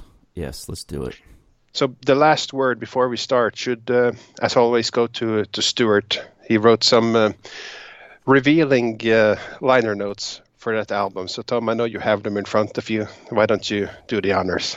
I do. I have two comments about this. One after the liner notes, and the second one is very short, but it's kind of funny. But anyway, the liner notes from The Peace in Our Time, the first remaster from 1996. Great writing from Stewart in all of these. And here's what he says about Peace in Our Time. Much more than miles between Moscow and Los Angeles. Snapshot LA space. Space to play. Space for big ideas. Room for big cars, big homes, big people. California dreaming. I recognize this from movies. Anything you want on a stick. Coming right up, sir. Thank you. I'll have a motorbike, a surfboard, lots of sun, and the weekend free. The lore of the West is very strong. Slow pan and fade to Moscow, 1988. Gorbachev, Perestroika. A new freedom, the same security force. Endless concrete apartment blocks. Suspicion, shortages, money changers. Hard currency hypocrisy. All the cliches come alive. Nothing has prepared me for this. No connections. A brand new thrill. The air thick with the fear of change and the need for it. Living black and white. You know the words, but not what I'm saying. My gestures are alien, unrecognizable. I hope they're videoing this. What a glorious futility. The last war of attrition. Levi's and Coca-Cola versus Smokin' Joe Stalin. Winner to be decided by a cop-out. Brought to you by those friendly folks in lumpy suits. Well, at least it made the papers for a week. What a great piece. My goodness. Oh, God. I wish Stewart would have written more like that. I would have loved to have read anything that he would have written. But just prose. Yeah, exactly. And so that's an interesting commentary on comparing the whole experience recording at the album, I guess, in L.A. and then when they were playing in Moscow. But I think you can glean a lot from the whole period from some of the lines he uses, especially the cop-out line and brought to you by those friendly folks in lumpy suits, one of which would have been Dave Bates, probably. But extremely lumpy suit. Now, here's what could have been the liner notes for Peace in Our Time. This was also written by Stuart Adamson. I'm not sure exactly when, but he says, I hate the Peace in Our Time album. It is the black sheep of the family, the child that has chosen the wrong path. I love the songs on it, but it had nothing to do with Big Country. So that comes from Alan Glenn's book as well, and there's no citation for that, but so I don't know exactly where it came from, but there you go. There's Stewart's feelings about it. He said a lot, but usually, he doesn't mince words quite like that. Right. That's to say that he outright hates it. Usually, a lot of the comments, if you look at especially Country Club, which would probably be a bit more toned down, is more like the producer was that was a mistake and it took the wrong direction there, and sort of admitting that it wasn't what it should have been. But to say, I hate it. Okay, no, I'm not sure even I would say that. No, I certainly wouldn't. No. I certainly wouldn't. But he was quick to say that he loves the song, so I think he probably just likes that whole period, just knowing what it did to their career. Yeah, he must have hated what he was forced to do. Exactly. I think that's a lot to do with it. Yeah, I think he was taken advantage of in a way, and he was kind of molded into something that he knew probably wasn't right, but he did it because he thought maybe these guys know more than me, and turned out they didn't. So that would leave anyone feeling bitter. During the recording, did you have any thoughts about the direction? Did it feel right, or was it more realized at the end that, oops, this isn't what we were hoping for? To be honest, it's kind of a bit like the R.E.Ls. We were too busy having a good time. We were out in LA for 3 months, and it was, and Peter didn't work the weekends, which the old cash, it's like when you're in the studio, every penny's a prisoner, So we had a lot of time in our hands at weekends, and we were sort of tourists, and doing the old, going out and hanging out on the strip and doing that sort of rock and roll thing. We just kind of, like I said, we wanted to be good boys, and we went with it and did everything the company said. Right. Looking back, it was, we could have stopped at any time, but we were kind of caught up in the whole LA thing where we were having fun. Yeah, it's like I said, these guys, they were willing to give them a shot. They were willing to put money behind the band and make a decent stab at making the album that would break them. But it didn't work. So the big question is, if it had worked, would that then have been glorious, because he would still be forced to make this music that probably wasn't an honest expression of what he wanted to do. Right. So again, that's kind of conjecturing it all. Again, the album is what it is. Right. Exactly. And last thing I'll say about it is, look at Jefferson Starship. Look at it's actually just Starship at this point. Okay, yeah, you're right. I know it's confusing. You're right. There's so many names, but look at them. Look at the Commodores. I mean, did the hits that Peter Wolf had with them, were they successful? Yeah, they were successful at the time, but I think most people will say that Starship lost a huge amount of credibility after that. People don't really listen to the Commodores anymore. And when you think about Starship, most people go back to Jefferson Airplane, the period where they were more respected and they were writing better songs. So it's like, sure, Peter Wolf got them a hit, but at what cost? At what cost to the whole way you view them? And I think Big Country, the amazing thing about them is that they were able to overcome this huge punch that would have knocked out most people, most bands, most artists. And it took them a while, but they recovered and they continued, and they're still going now. So, that says a lot about them. But it was a tough body blow, this album and its success, or lack thereof. But Hi, Tom and Svein. This is Felicity Cooper from Melbourne, Australia, here with some thoughts on Peace in Our Time. I'd been a casual Big Country fan for about 20 years, collecting some records and listening to songs from all the albums here and there, but never whole albums at a time. The one album I did own on CD was Peace in Our Time, and I loved it. I used to clean the house to it and play it all the time. In This Place, 13 Valleys and 1,000 Yard Stare being standouts for me. When the band announced their Australian tour back in February, I decided it was time to get serious and to learn more about all of the albums. This has been an amazing process, and naturally I have discovered some fantastic songs and albums. And if I had heard them before Peace in Our Time, I possibly may have changed my opinion on this album. Only 2 months ago did I first listen to the R.E.L tapes. Wow, there are some amazing songs and demos on there. You Lose Your Dreams, Promised Land, and the Peace in Our Time demo are all fantastic. And while I can see what the addition to a couple of these songs may have done for this album, I still love it. It will always be my favourite Big Country album because it was my first. Thank you for the podcast. It helped me a lot in these months, trying to learn all this Big Country stuff. So thanks again. Bye.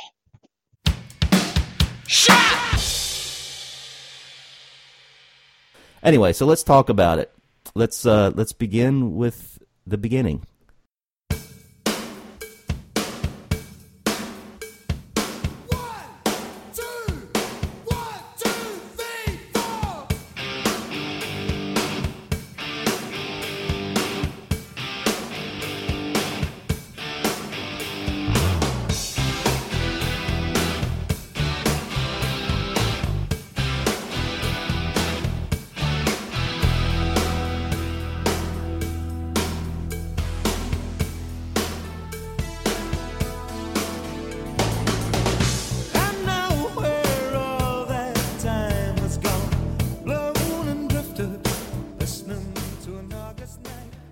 I guess the best way to start with this song is to sort of retell a story that I've told briefly before on the show, and I'll try to be brief on this one too. And that is the story of when I first heard this song and what kind of effect it had on me the first time I heard it. I was just starting college, and I was at a university, and there was a student union that they had at this university, and a good friend of mine and the girl that I was seeing at the time, we would often go to the student union, and they had video games, they had pool tables, they had a bowling alley, and we would often go there between classes and bowl and just chill out, and they would play the radio really loud. It was fun, and we would eat and bowl and whatever. So I remember one day we were doing this, and at the time I was huge into Big Country, obviously. The Seer was the last thing I'd heard, and we got to go back to the idea that there was no internet at this time, and we looked to magazines and things like that to find out what our bands were up to and when a new album was coming out. Well, Big Country wasn't getting a lot of press in America at the time, even after the relative success of the Seer, so I didn't know what they were doing. I was hoping something new would be coming soon, but they were kind of on the back burner in my head because I just wasn't hearing anything. So I remember bowling, and suddenly this song popped up with drums that sounded like the beginning to Honky Tonk Woman. And I was kind of half listening to it, half talking to my friends, and half bowling. Well, I guess there are three halves there, so that doesn't work out, but you know what I mean. And as the song kept playing, I remember thinking to myself, oh, what a piece of crap this song is. And I was kind of in the beginning stages, actually, of forming my own band at the time, so I was kind of full of what we wanted to do, and we wanted to be this and that. So I was very much anti what we would call MOR music, middle-of-the-road music, the music that I thought was just not good, or music that was not passionate or whatever, the radio-friendly stuff. And this song that I was hearing struck me as just the kind of song that I did not want to perform in my own band, or just this kind of song that I wanted my band to stand against. And I had no idea it was Big Country, and I never would have known it was Big Country. I mean, it didn't sound anything like the band when it started, obviously, but the vocals especially, and we'll talk about this more, I'm sure, through this album, nothing like Stuart Adamson. I would never have believed that was Stuart Adamson if you had told me it was Stuart Adamson. So I remember remarking to my friend, I said, listen to this song. This is exactly what's wrong with music today. This na-na-na, dee-dee-dee stuff. I mean, it's terrible.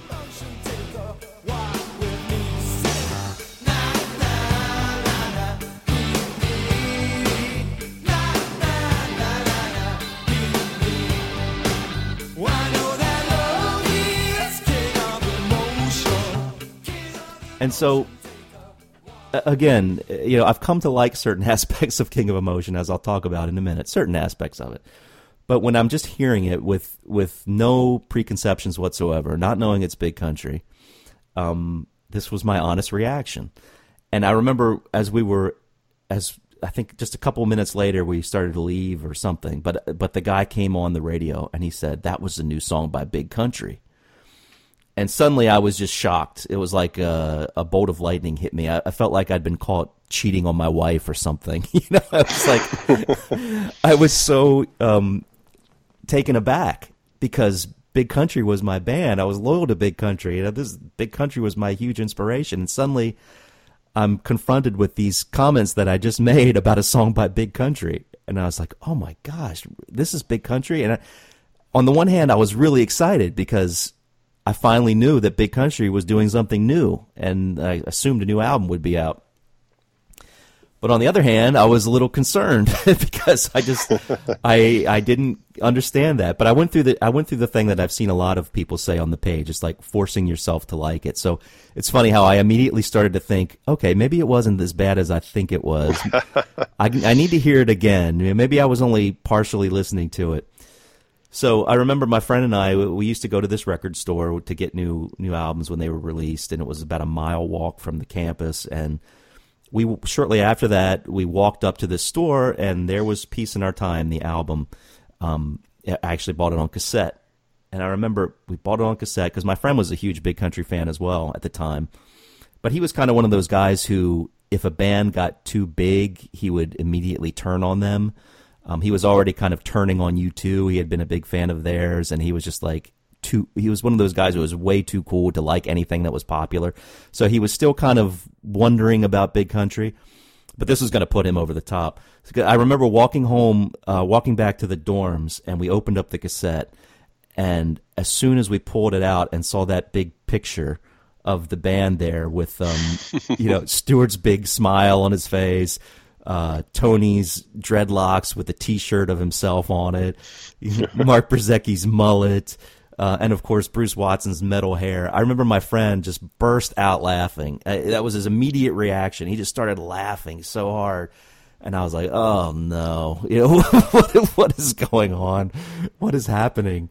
What world is this?" And we took it back to my dorm, and we started listening to the album. We listened to the whole thing, and I'll go back to this experience as we talk about each song. But I remember listening to King of Emotion again. It was the second time I heard it, and while my feelings were a little bit better, I guess, knowing that it was Big Country and a little more willing to give him a benefit of the doubt, I just remember still being really disappointed by the song and just like, surely the rest of the album can't be like this. So what is going on here?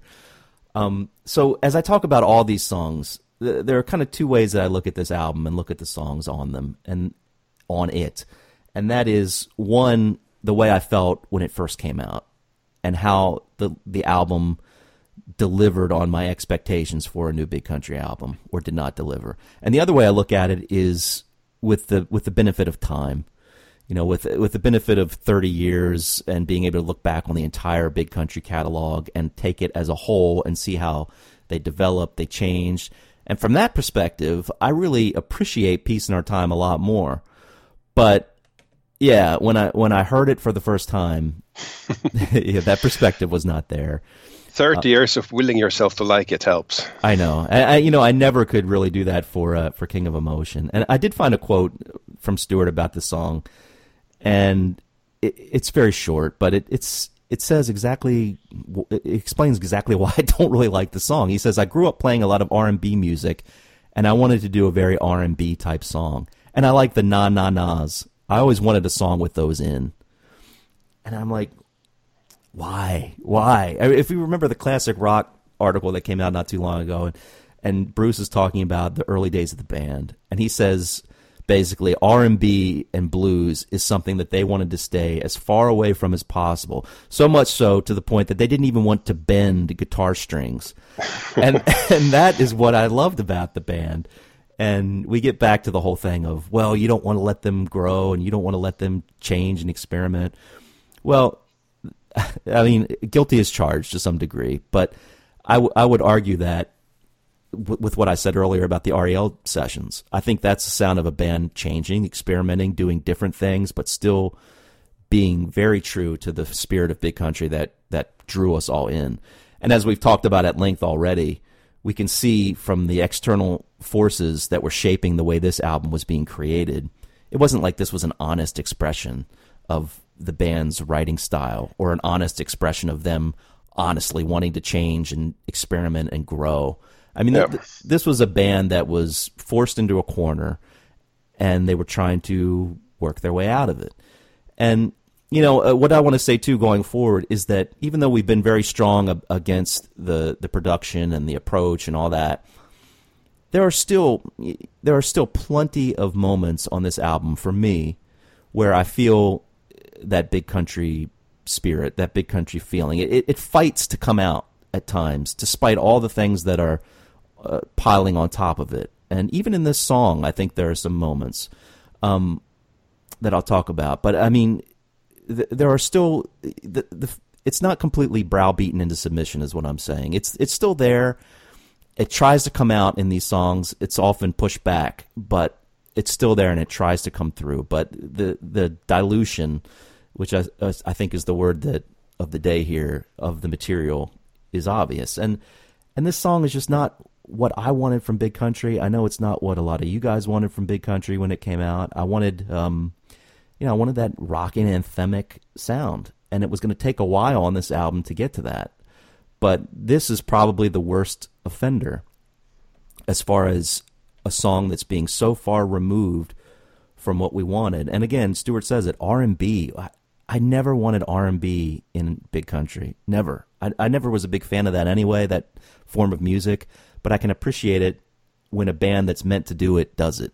But I don't think Big Country was ever meant to do R&B music. It just doesn't work. And we saw some of that too on the No Place Like Home album for me when they took some forays into that. It just didn't ring true for me. And this especially. And I think the biggest issue with that on this song is the backup singing that you get, which is really very, very good. And the woman who sings on the song, whose name I don't know offhand, Mary Clayton. Mary Clayton, thank you. And she's didn't she sing on some other? Didn't she sing on that Stone song or something? Yeah, she sings on "Give Me Shelter," which is a very classic part. Yes, I love it. Love that one. Exactly, that's right. Thank you. I knew it was something like that.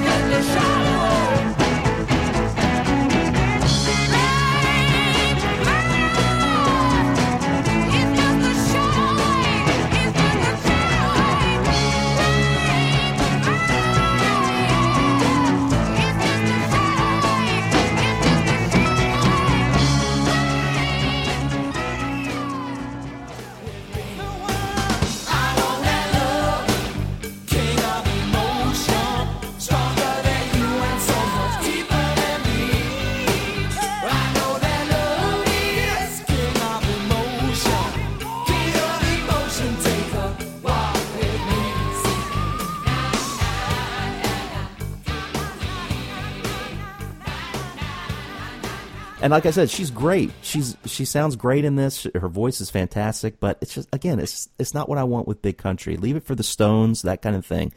To me, it didn't work as far as a stylistic approach. But I will say that there is something about this song that I do like, and a couple little moments. I really think the verses of this song are actually really interesting in retrospect. It was hard for me to get into them at first because they're kind of they have an odd chord progression to them. It's almost a little jazzy, maybe, which again is also something that I wouldn't associate with Big Country. But there's a quality of the verses here, even lyrically. There's some beautiful lines, but musically speaking, it's a very interesting chord progression in these verses that you got to listen to maybe a few times before you really understand what's happening. It's kind of advanced, really, almost way too advanced for the chorus that follows, which is like a very standard, cliched chord progression, or the radio-friendly chord progression. But I really like these verses a lot in retrospect. I don't like the production of them, and especially when the keyboards come in the very beginning. I mean, that was another huge alarm bell when you got the drums coming in, and then you're like, okay, let's see where this goes. And then the keyboard, right before the singing starts, the keyboards come in with that burr, burr, burr, burr, this little descending line that is just like, oh, I just hate that keyboard sound.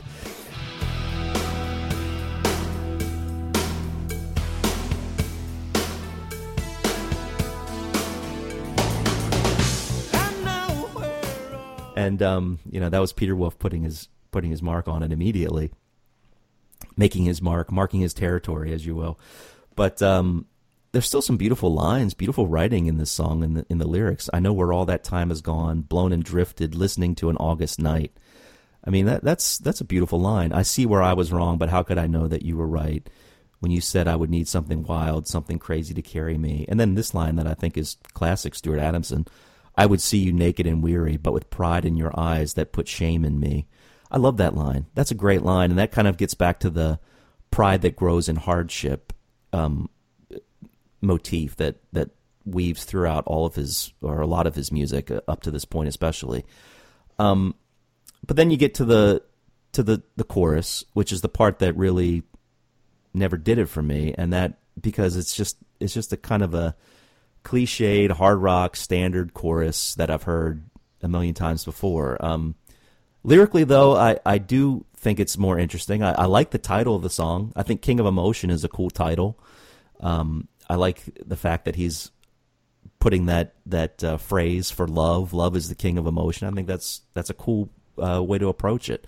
I've never heard that song title before. And as I said in the past, I've often looked at song titles to give me a sense of how I'm going to feel about a song. If I see a song title like, for example, Broken Heart, which we'll talk about that title, I'm sure, but I see that and I think, oh, I've heard that a million times. That's very cliched. But I see King of Emotion.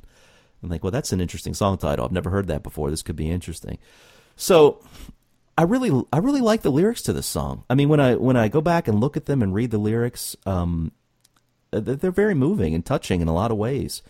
And unfortunately, the presentation of the song for me just doesn't really match the passion of those lyrics. And I don't know if it ever could to some degree with the structure of that chorus, but over the years I've really come to appreciate the verses, and I'm wondering if they could have maybe taken the chorus in a different way or done something different with it that wasn't so predictable, that wasn't so cliched and typical. Maybe the song could have really been lifted to a way that to a place that, you know, it should have been all along, or it could have actually been a really good song.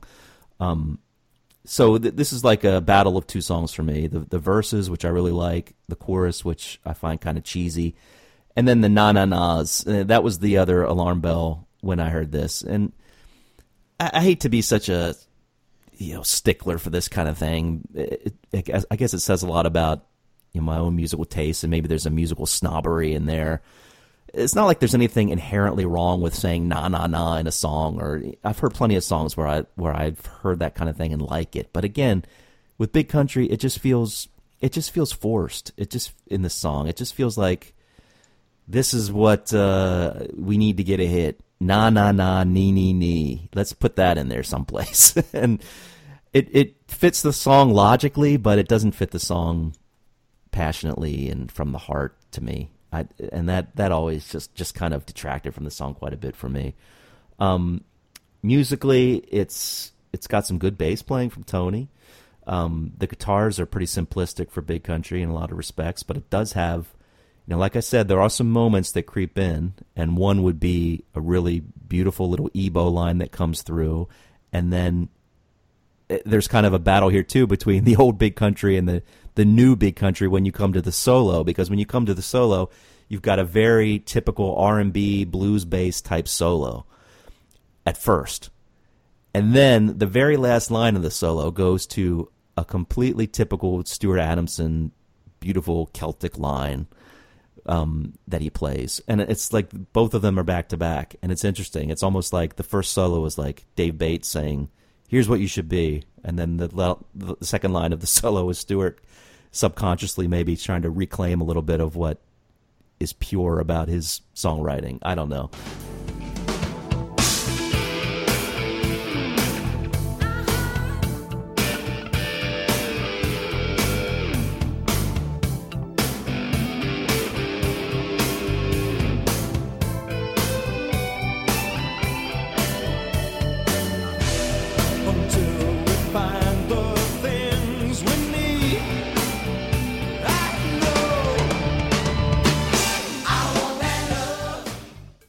I don't hate this song by any stretch of the imagination. I really don't like the production of this. I think it's one of the worst offenders when I talk about the Peter Wolf production. And by the way, I think there are some good things that Peter Wolf did on this album, both from a production standpoint and especially from an arranging standpoint.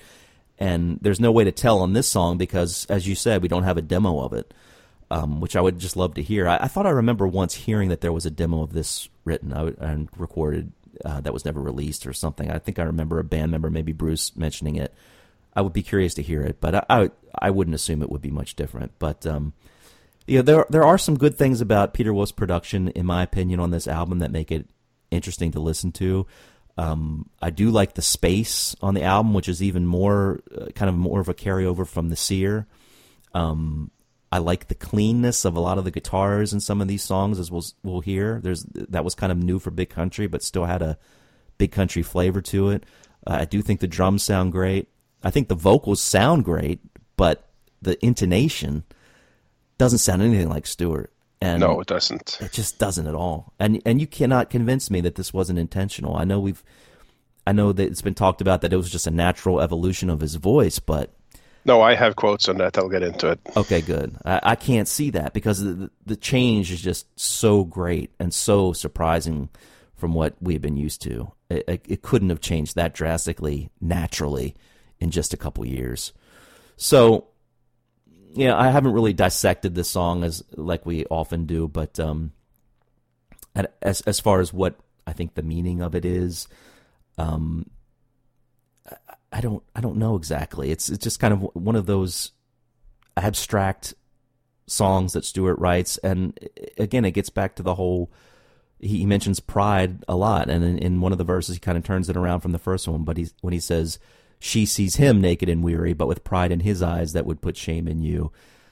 So it's kind of like the typical thing with Stewart writing, being down, being going through some issues, some difficulty, some problem, but searching for the way out. And in this case, it's taking hold of the king of emotion, love, and getting out of this pit that you find yourself in with this person. And I like the line, "King of emotion, take a walk with me." I think that's a great line too. So for me, this is like there are good elements of this song from a writing standpoint in some areas, but the production, the presentation, it was just jarring at the time, and I was never able to recover from that. And this, to me, is one of the biggest offenders on the album of a song that just shows the struggle here between Big Country trying to be themselves, very little in this song, and then the influences that they're getting from other sources that really don't understand the band. So I've mellowed on this over the years, but it's still very low on my list, especially on this album. Yeah, that was a good attempt at trying to put it in some positive light. I'm probably a bit more downtrodden on it. It's for me. My big challenge is just finding any kind of enthusiasm for the song whatsoever. It's not like I hate it. I'm just so indifferent to it, and that is almost worse when you talk about a band like Big Country. But to start at the beginning, where does a song like King of Emotion come from? Because it's not a very typical Big Country song. They didn't write much like this after, and they certainly didn't write like this before. I mean, it doesn't come from the traditional Scottish thing. It has nothing to do with the punk music the boys grew up loving and they need playing. And it's nothing to do with the progressive background of Mark and Tony. So this is a middle-of-the-road, laid-back rock song of the type you hear on the radio. Inoffensive music for inoffensive minds. Or some would call it good, clean fun, except it's not much fun here.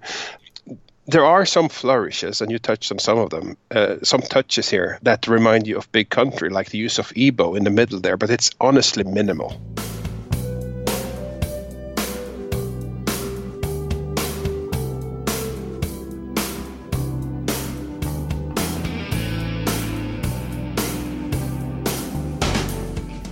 You can't really point to that and say that's great. 5 seconds of great. It's it's almost like they forced it in there. But of course, you can't help but look for that and almost cherish that there's glimpses of the Big Country that was. But it almost feels more like a taunt to me. It's I can't see it as a I can't go It's more like, damn you. You're giving me a glimpse and then snapping it away. That's right. That's how I felt when I listened to it. Yeah, I can't help but feel that way, really. But you can divide a song on this album really into two batches. You have those that were picked from the R.E.L. tapes and those that weren't. And King of Emotion does not come from the R.E.L. tapes, and frankly, it sounds nothing like them. And we talked about the fact that we were missing a demo points to it being written in L.A., and that makes total sense for me, because when you're out there, as Dave Bates said, you're sort of encapsulated in that environment, perhaps listening to radio. I think it's easier for the band to come up with a song like this while there. Whether that's the case or not, I don't know, but it sort of fits in my mind. Yeah. So going back to the inspirations for this song, I think there are two very clear inspirations, and the blatantly obvious is Honky Tonk Woman by the Rolling Stones. And Big Country even played Honky Tonk Woman live during the Sear tour. And that live version ended up on a B-side, unfortunately. Not their best cover, in my opinion. But that song is just one of those that's very hard to get right because the tempo is slow. The song in itself is very basic. And you need kind of to have that X factor and almost the feeling that the song could fall together at any time and almost played by solid but non-technical players like the Stones. Then it kind of works. But even that is flighty. Even when the Stones play that song today, it's boring because they mastered it. They sped it up. They have singing ladies now. And it's almost like a rock ensemble with them on stage. They just know the song too well. And in the case of Big Country, they're just too technically good to make that song work. It needs to be a bit more ramshackle. They just need to have something that the early Stones approach has. And the drawl that it's originally sung in. All of that makes that song work. But in any case, a lot of that song went into King of Emotion. And I have a quote from Stewart from the Making Music magazine, October 1988, where he says, we had actually done Honky Tonk Woman a few times live, and definitely there was a groove there that suited us. So I thought, why not go the whole hog and write our own version? But I wanted to combine it with non-standard R&B lyric that were moody and evocative. You have to be able to incorporate different styles. I'm very pleased with it. Interesting.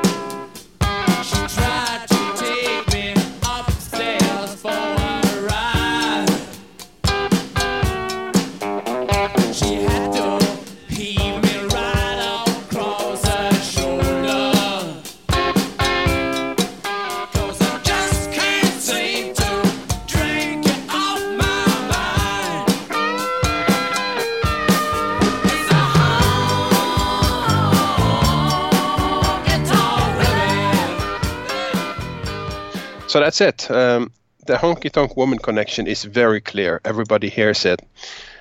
However, there's another song lurking in the background, which is a bit less discussed than Honky Tonk Woman and that connection. And I didn't find the quote ahead of this deep dive, but Stewart talked in an interview around this time about a song called Stainsby Girls by Chris R.E.L. And if you listen to the chorus of that song, I think it shows that he listened a lot to that song, plus just the overall vibe of that song. It really sounds like Stewart liked a lot of the aspects of that song and just grabbed them. Personally, I'm no big fan of Chris R.E.L, and even that statement is understating it a bit. But it's definitely a song that should be mentioned if we talk about King of Emotion. So here it is. We'll play a little section of it now. You can make up your own mind about that one. Cool. I've never even heard of him before. First water stains me blue, running straight and running true. Engine faces fade away, memory here to stay. Some girls steal your heart, most still do. But a Stainsby girl, she could break it in two.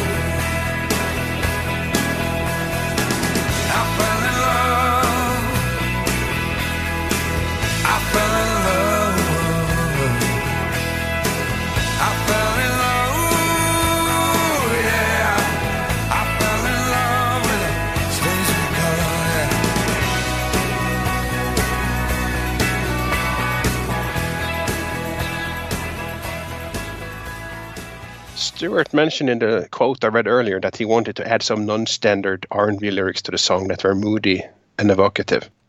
These words are interesting on some overall level, even if this is as close as Stewart probably came in the 80s to writing an I love you baby kind of lyric. But he does it in his own way. And we must keep in mind he was probably trying to hold back on the most abstract lyric writing, as the words had to fit the music. It had to fit the end goal of being played on radio. It had to work on a wider level. So he simplified. And I'm not surprised that it is basically a love song or relationship song. I don't think he went too far in simplifying. I think he managed to get a good balance because, like you said, I see a lot of Stewartisms in this song. And at the same time, it's basic enough. It's not quite as abstract as maps on the back of your hand, meeting the scouts in the stairwell. But the words are, as I take them, about two people who are no longer together. The song talks about how a lot of time has gone by. It refers back to things that have happened, things that were said in the past, things that they had in common that are, quote, worn and faded. They like cast away. But it's not a relationship that's necessarily dead. They're no longer together, but they're kind of looking at each other. And he does this clever thing that he always does, like he will turn things around within the song. So early in the song, it is with pride in your eyes that put shame in me. And later in the song, it's pride in my eyes that put shame in you. So he does turn it around, and it seems to work on both levels, that they're both kind of looking at each other from across the room, if you will, and hinting at what could be there. So it's an interesting song from that respect. He still wants to experience that deep love. And the focal point seems to be that he still has that yearning for it. And it's not clear for me whether he's hoping to find it with the same person or that person is still in the picture, but is now ready to move on. But that doesn't matter. I think it's a nice song from that perspective. It's never going to be my favorite lyrics as far as the topic or how that interests me, but I like some of the phrasing, some of the sort of passages within the words. And that's probably as positive as I can be about the song, because let's move on to the music. There are several things worth noting about the music. And we talked about Stewart's way of singing. That really changed with this album. And this has always been a big talking point amongst fans and even amongst us in previous episodes. Why does he sound so different on Peace in Our Time? And this subject is brought up by Making Music magazine in that same article I've been quoting from October 88. And that article says the following. The quality of Stewart's singing seems to have changed for the better on this LP. Stewart says, Peter made me coming close to the microphone. With Steve Lillywhite and with Robin Miller, I was encouraged to stand back and sing out loud and powerfully. Now, in close, it's letting all the inflections come out. Unquote, Stewart. That is obviously part of the change, but there is a lot of inflections to the point where it sounds like Stewart is very self-conscious about them. End quote article. So that's an interesting thing. Very interesting. The thing about me, when I first heard this album, listened to all these songs, and it is very clear he's singing up close, but the inflection is what gets me. It's almost like he's trying to sing to someone who doesn't have English as his first language, and just being very clear about every word. It's that's the thing I noticed, and I said, why is he doing that? It's is he trying to sing it to the Russians who don't know English so well? I don't know. He is super clear in his delivery. And that's really noteworthy. And that could come from the producer. I mean, I know they worked a lot on the voice and on singing together. And I know that Peter Wolf wanted him to sing like the Starship lead vocalist, the male one, whose name escapes me. Not worth mentioning. I don't even know. that was the end goal, to sing just like that guy. And so the inflection and the coming in closer and singing more into the mic and being very clear is evidently part of that. Yeah, and I think that's good, actually. That's one of the things that I like about the production. Like I said, I think his vocals on this album sound great. It's the inflection, it's the almost Americanized accent that bothers me. You got to wonder if when the producer hears him talk in a Scottish accent, he perhaps goes too far in ensuring that he is very clear to understand. Mm-hmm. Because Stewart always sang in a typical English accent, and it wasn't hard to understand him while singing. Some people might have a problem between songs in the banter and stuff, but that could be one thing that you just overemphasize the fact that he needs to be clear. He can't sound like he's from Scotland, especially if you're going to translate to America. Yeah, it kind of reminds me of that song by the Proclaimers. I don't know if you've ever heard that, but it's flatten all the vowels and throw the R away. And that's about their trouble singing and someone telling them they need to not sound so Scottish. So I don't know if that happened here, but yeah, who knows? No, I think it's very clear that happened here, but Stewart kept some aspects of this. I think he kept leaning in close. He didn't lean back screaming anymore, but perhaps the overemphasis on inflation was a bit toned down on subsequent albums. Maybe it had done the trick, so to speak. Yeah. So, okay, where does that leave me? The song build-up is, like you said, interesting. I think the tempo is... it's a slow song, and Bruce said they do play it quicker live. I don't think that helps Mark. I think Mark is bored out of his wits when they play this song, and he said as much on our show. King of Emotion I don't like. I don't like the drum part. I don't like the ploddiness of it. I'm not particularly like my drums.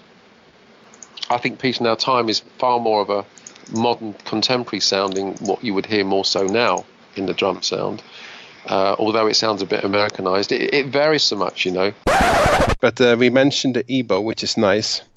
And I also want to mention the guitar solo. It's just by fact that it's got to be one of the least interesting guitar solos I've ever heard on a big country song.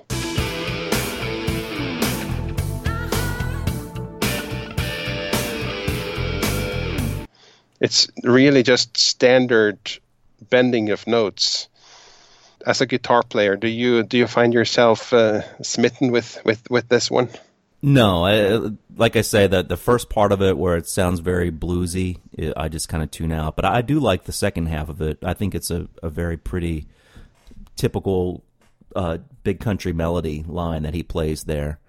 It's very short. It's probably one of the shortest guitar solos, too, that they've ever done. It is. And it goes back to kind of what you were saying about getting glimpses. And I remember when I was sitting in that dorm room listening to this for the first time, when I heard that, more clearly, I thought, there it is. There's big country. There's big country. Oh, it's gone. It's gone again. Now you see it, now you don't. I read that Stewart played that guitar solo on his 1982 Gibson Les Paul Standard reissue on the bass pickup, which gives it a very sort of rough sound on that bluesy sound. Yes. I've tried to emulate that over the years. When you turn the guitar, like the little toggle switch, you flip it backward to the bass pickups. It gives a really nice fat feel to a lead sound, and I always loved that about his playing. He did that a lot, I think. The thing is, the rest of the song sounds so polished, and then there are those few bars where they kind of claw back a bit, sound a little dirty. I mean, dirty in the context of this album, which probably isn't that dirty, but right. It's still in that slow tempo and within the confines of the song, so it doesn't take off. Not that I think they were trying to. That's probably just me wishing. The singing ladies, yeah, the lovely, assumedly beautiful, sweet, charming, and talented singing ladies. And now Mary Clayton is a well-credentialed singing lady, if you'll say so. And she sings on this song with Maxine Anderson and Donna Davidson. They also got some different singing ladies to go out with them on tour. The problem with singing ladies in general, if you bring singing ladies with you out on tour, they eventually start being used on a lot of songs that didn't feature singing ladies to begin with. Yeah, right. And in fairness, though, Big Country was never overtaken by the singing ladies, like some other bands where Simple Minds comes to mind, who changed a lot of their songs to accommodate their singing ladies. For Big Country, it seemed more like an experiment, like of a dipping their toes into the singing ladies pond. Yeah. And that lasted a couple albums, although they did send them off with a mighty have at you in the end. I don't know what to say about the singing ladies. I think one of my laws, let's call that Hjorthaug's law number 1. If Big Country are doing a song with singing ladies, they are probably doing a song that they shouldn't do. I think that's a good law, yeah. I think that's all I can say about that. But they were better on the album than they were live, which probably also don't say much, but let's give them their due. I can't really fault the effort of the singing ladies, but it just sounds so wrong. It's part of changing the sound to something that isn't big country. Yeah, to me, exactly. That's how I felt. It's like the performance was great. You know, if you put that performance on with a band that you would expect to hear that kind of music from, you would probably think more of it. Yeah, no, that's true. Now, so I think to take a step back a bit, in previous episodes a while back, I actually went on record saying that this is a bad song, and I just want to clarify that a bit, because it's not a good song. I don't know if bad song is the right word, but what I'm about to say is probably in many ways worse, because like yourself, you heard this song, you didn't know what it was, and if anything, you didn't think much about it, or it symbolized a lot of things that were wrong. I think for me, I would have just felt incredibly indifferent to it. And a lot of the songs on this album is just that. It's a big bucket of indifferent. I wouldn't even have thought of the song in terms of good and bad. The song itself is average. I guess it's okay in some respects. But listening to this song primarily fills me with indifference. And that's what kills me, because this is big country. This is one of the most passionate bands out there. This is the band that writes beautiful melodies with lyrics that are just inspired, with a musicianship that's out of this world. And you should never feel indifferent when you listen to a big country song. You know something is terribly wrong if you do.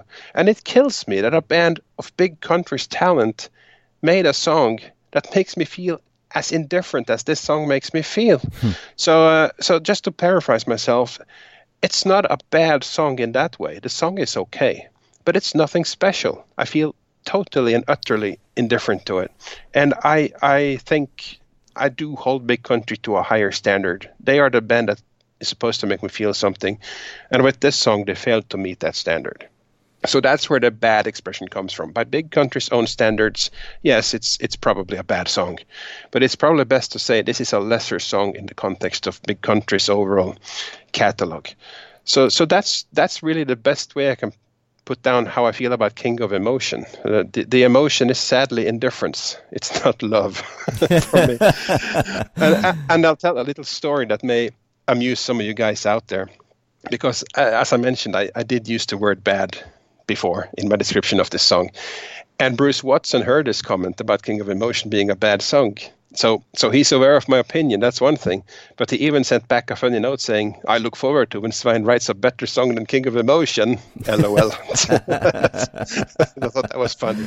And that's fair, you know. What have I done except bitch and moan? But I think a lot of people could probably have written a better song than King of Emotion. But that's kind of my point, is big country had already done that. They had a lot of better songs. Let's not forget they had songs like Over the Border, Promised Land, Made in Heaven, You Lose Your Dreams, and many, many more. I could never write better songs than those songs. I don't think a lot of people could. So they did have better songs than King of Emotion. Clearly they did. They just weren't used. Yeah. And I felt that it was felt they needed a song like King of Emotion to do the work they expected of a single and an album. So that's what they came up with. And I guess the best compliment I can give to the song, or I guess it really is the band, is that I do not feel indifferent about how indifferent I feel about the song, if that makes sense. I really want to like it. I want it to be a better song, and it just frustrates me that it isn't. So that's a good word also for the whole situation. The song frustrates me. The fact that it was picked over superior songs, the fact that they felt they had to move away from the signature sound, the fact that a producer who didn't know the band got free reign, and that the album he wanted to make wasn't a big country album. There are so many red flags, and they were all ignored. And maybe they didn't have a choice. I don't want to judge. I don't want to criticize. And this is hindsight. I know they did the best they could. But they did give us a product that does not rate highly, at least in my own big country chronology. And it has the reputation it has widely too. I know some people do like it, but I also know a lot of people feel like I do. And the only thing to add to that is, at the end of the day, we're still big country fans. We survived Peace in Our Time, and we survived King of Emotion. And the band did have a lot of gunpowder left in their arsenal that would follow in coming years. This wasn't the end. It was a dip. And everybody can have a dip. You know, sure. Lord behold, to bless them. Of course they can have a dip. So I think the last thing I'll say about this song, it's more an observation I've made, and we talked about this before we started recording. This is not necessarily very recent. It's a year or two ago, maybe even, but it stuck with me, and I'm kind of puzzled about it. So this was something I saw on Facebook in one of the other big country groups, and there was a discussion about this album and about King of Emotion in particular. And someone was saying something negative about it, and people jumped on and said, "Oh, but this is one of my favorite songs." And some said, "Yes, this is my favorite big country song. I love King of Emotion." And music is obviously subjective, as it should be, which is why I would never argue that point with those people. Everybody has, likes different things. That's fantastic. But this one did raise some questions with me, because when people say this is my favorite big country song of all time, I get really curious about what big country is to those people. This is not a typical big country song. This is very middle of the road, average in terms of the middle point of everything that is rock, if you will. If you're a fan of a band like Big Country, but the song you like best of all their songs is the lowest common denominator, the one that sounds like all the other bands out there, what does that say about how you like their more pure and original sound, the big country musical trademarks? Because King of Emotion has none of those trademarks in it, none of the usual lyrical themes. Do you really like that better than Fields of Fire, Flame of the West, or The Rosy Zone, The Sailor, Aileden, Remembrance Day? I mean, if King of Emotion eclipses all of that and rise to the top as your absolute big country favorite, are you really a fan of the big country sound?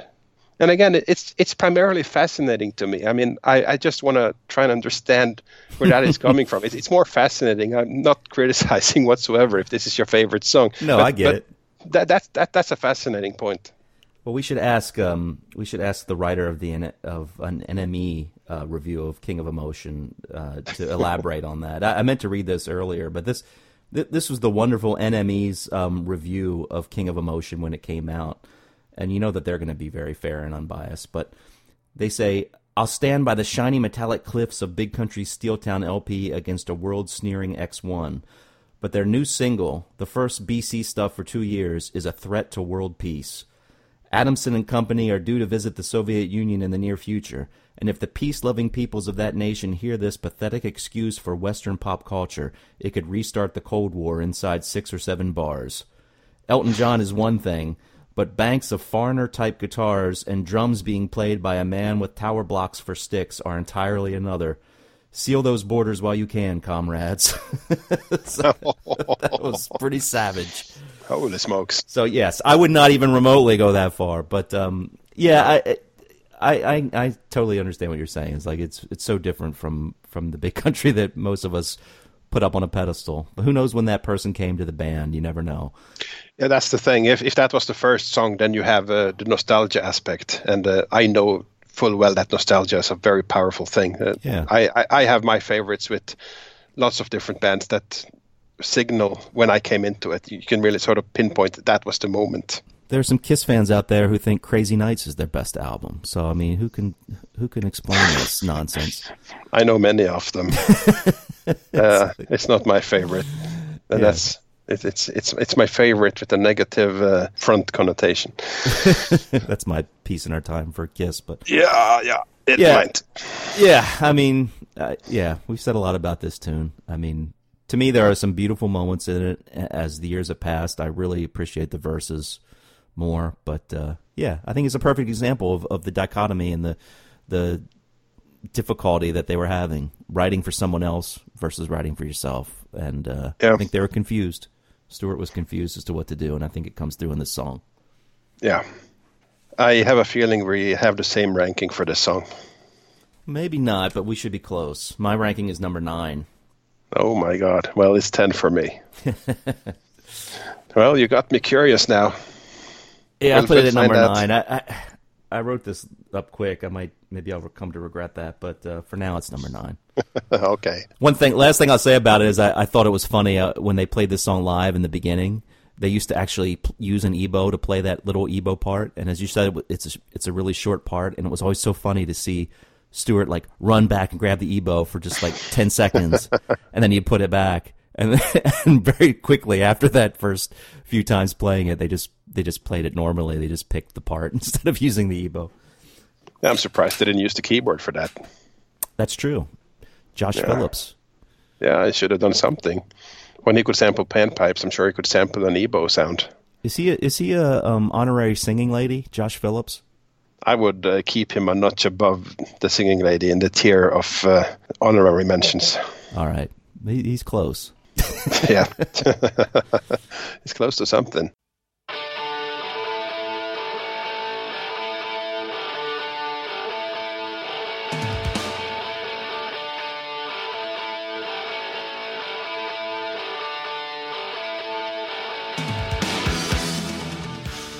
Okay, guys, we're going to have to wrap up this episode here.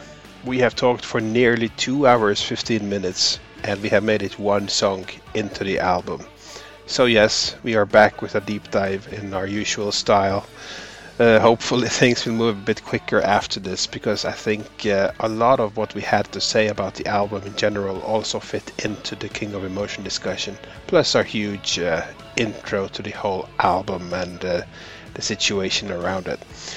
So we should be flying from here on out, and we'll be back in episode 62 with the second part of this deep dive. Until then, have at you.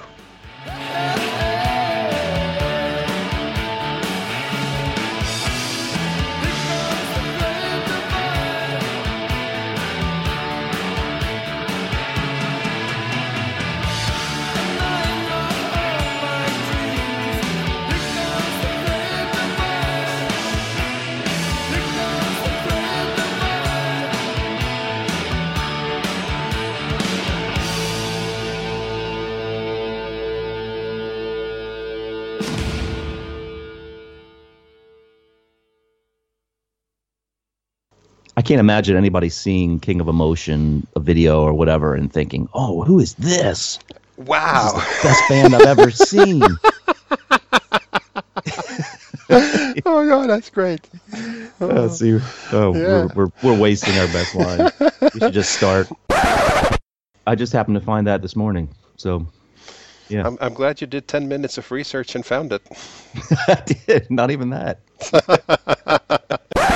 Well, and if you remember, too, the producer of The Seer, gosh, what's his name? Why can't I think of his name all of a sudden? You usually refer to him as Robin Millar. Robin Millar, yes.